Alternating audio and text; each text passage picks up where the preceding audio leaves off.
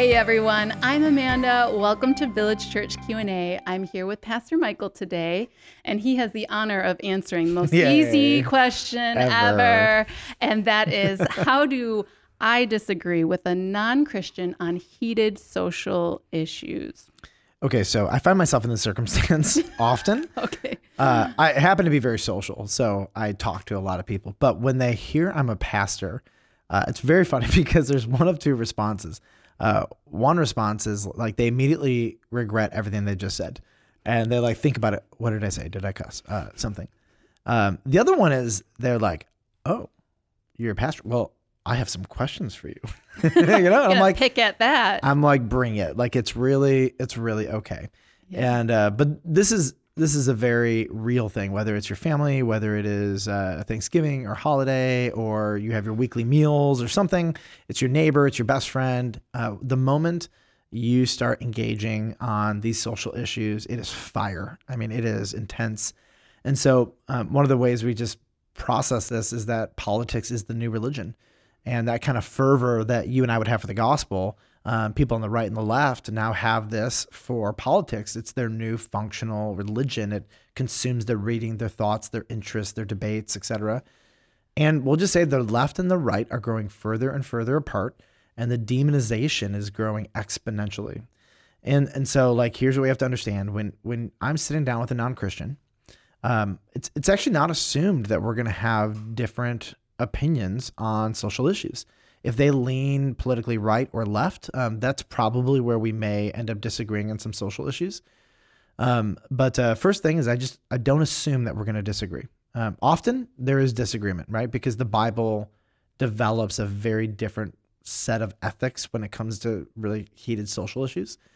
But I want to start off and give a couple categories of people who respond. 3 of these categories, Amanda, you don't want to be. Okay. All right. One of them, I think you do want to be.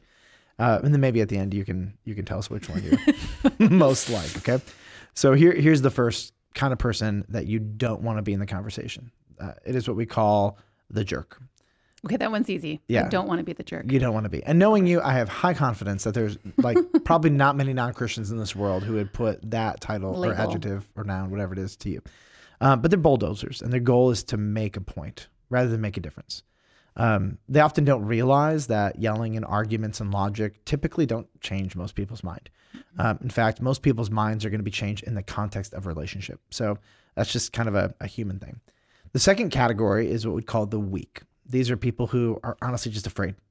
They're desperate to be liked. They're desperate to not be in conflict. They're desperate for...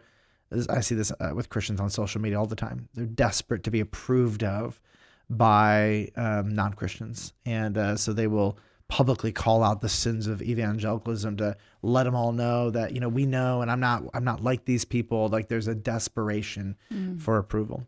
There's a third kind of person, which is the willfully ignorant. And this is the person who willfully chooses to not think, study, or look at some of these heated issues so that they don't have to do much about it. Unfortunately, if you're raising kids or grandkids or you're discipling people, we don't have the option to not know what the Word of God says on heated issues that it speaks to. Yeah. The fourth person, I think, is the one that we want to be. We don't always nail this, but like this is the goal. We want to be the wise person. And the wise person does a couple different things that I think are really important. Number one, the wise person is humble.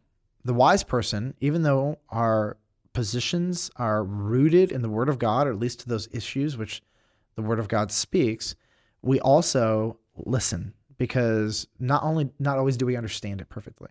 So it doesn't matter who I'm talking to. I want to truly believe that I have something to learn.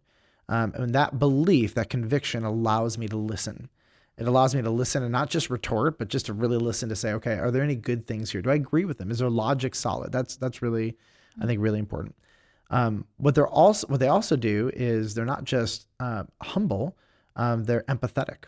They really want to understand how this person got to this position. Like, here's what we find. I find this with Christians, non-Christians.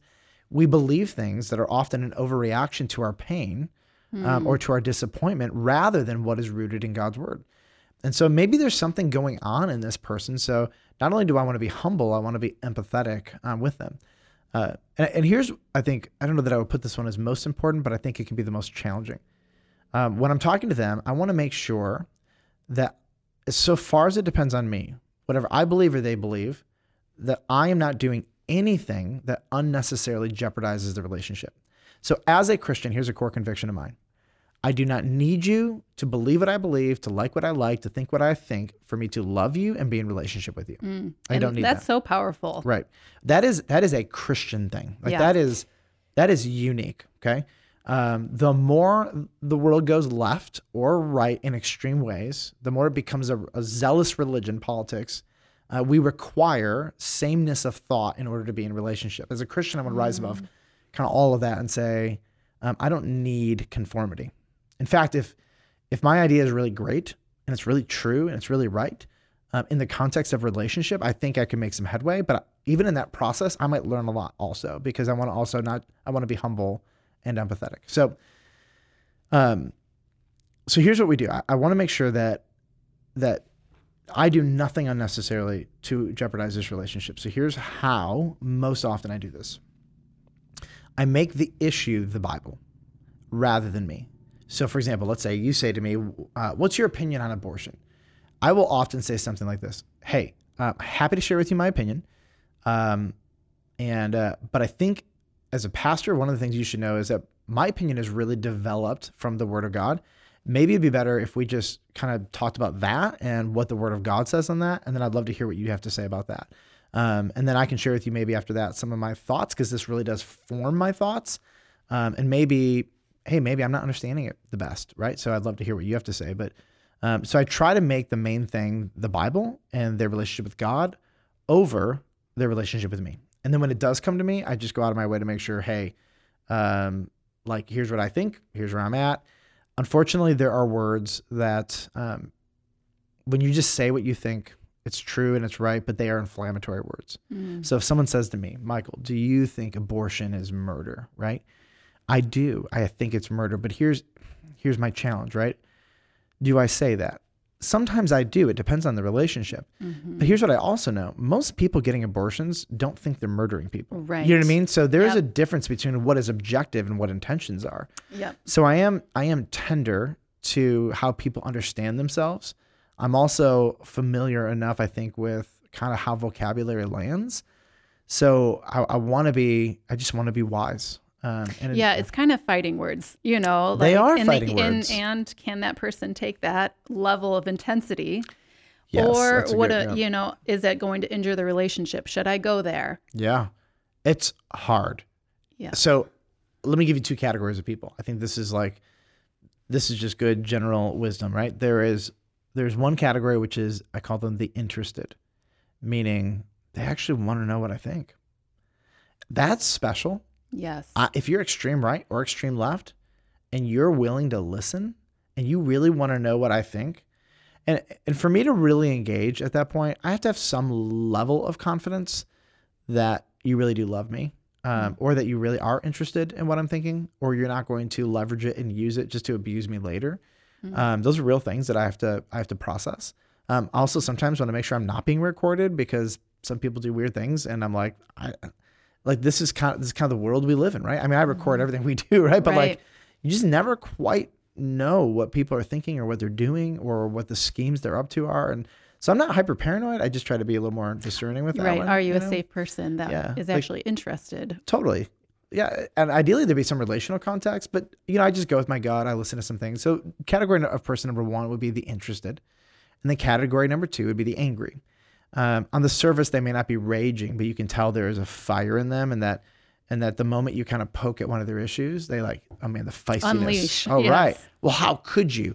Like, it automatically goes personal. You are. And again, if the goal is to win somebody, the you are language, this is like marriage counseling 101. Yep, You are, get rid of you are language, And, but when you're angry, you are's just come out. And so the moment I hear that, I'm like, you know what? I should probably be done. I've had a handful of circumstances where I knew I should have been done, but I thought I could be right, so I kept going. It didn't go well. It usually never does. Sometimes you feel like you can love them to a better place where you can preserve the relationship, but it's not coming back well. Right. And so it's not really fruitful to have some of those conversations. And I would say more than ever, our people on social media, is that a right or wrong forum, you know, so many people feel like it's my responsibility to speak up, but I rarely see it ever going well. But people would say, if you shut up and sit down, then they won't ever know. Have you ever been like berated on Facebook for a position? Oh, yeah. How'd that make you feel? My whole life, but on social media, everybody gets to see. Yeah, right? My goodness. Yes. Right. Where Did that change your mind ever? No, there's no minds that are ever changed. Right. There's The no 0.01%, how's that? But like you said, there's a very special person that can go into those spaces, written spaces, and actually show care and show their point and kind of take the blows, but also like keep pushing. Correct. I know of 2 in my entire life who have been able to handle the political sphere with the right and the left in a way that is not polarizing. And 2, I mean, I've seen a lot of people on Facebook. And 2. Yep. 2. One of them is way better than the other, but 2 are in the echelon of so the summary is probably not the wisest space to. Yeah, it doesn't work. So my life is a little different because the moment I put anything on Facebook, people feel the freedom to berate or do ridiculous things. It's my wife as well. So we have pulled off largely on Facebook because it's not effective. This for me is a much more effective place because if you want to hear it, you'll click on it and you'll listen to it. And if you're bored after a minute, you can turn it off and that's fine. Like this is more of a neutral platform where also, you know, it's just a little bit safer. I think a little less confrontational. It gives the listener, the watcher, the viewer the freedom to leave whenever they want without recourse. And so let it be said of us though, whether it's social media or in person, that we are not jerks, that we are not weak, we are not willingly ignorant, but we are wise, that we value in our wisdom the relationship over making a point, that we are humble and empathetic. Let it be said of us that really when people hear us, that we have done nothing in terms of our attitude that would push them away. If they're pushed away, let it be because of their zealousness and their bigotry and their inability to be around people different than them. As for Christians, I'm not threatened by your worldview. I'm not threatened by your disagreement. I welcome it. It's actually a lot of fun. And there are some relationships I have that I just have a blast with because we do not agree. And that is actually okay. Because we love each other more than we demand conformity. That's a hard place to be. And it's also hard when politics and social media don't permit that space. No. And I think it's a journey that we're just starting to get on. Oh yeah. If it's hard now, just imagine the next 5 or 10 years, you know, what happens when big tech censorship also, like if you tend to have a more conservative view, not only is debate quenched, right? But now there are actual voices not being a part of the conversation anymore. I mean, that's just right now. We're going to be dealing with completely different issues in 3, 5, 10 years. I mean, who knows where we're going to be at by then? But it's hard, and it's the spirit of wisdom. Spirit of wisdom, and I think that's great to keep those qualities and, you know, just what our priorities as Christians are, as we're engaging non-believers. All of that was so helpful. And I think on the flip side, this is also an important issue, is answering the question, how do I disagree with another Christian on politics? And we're actually going to be answering that question next time.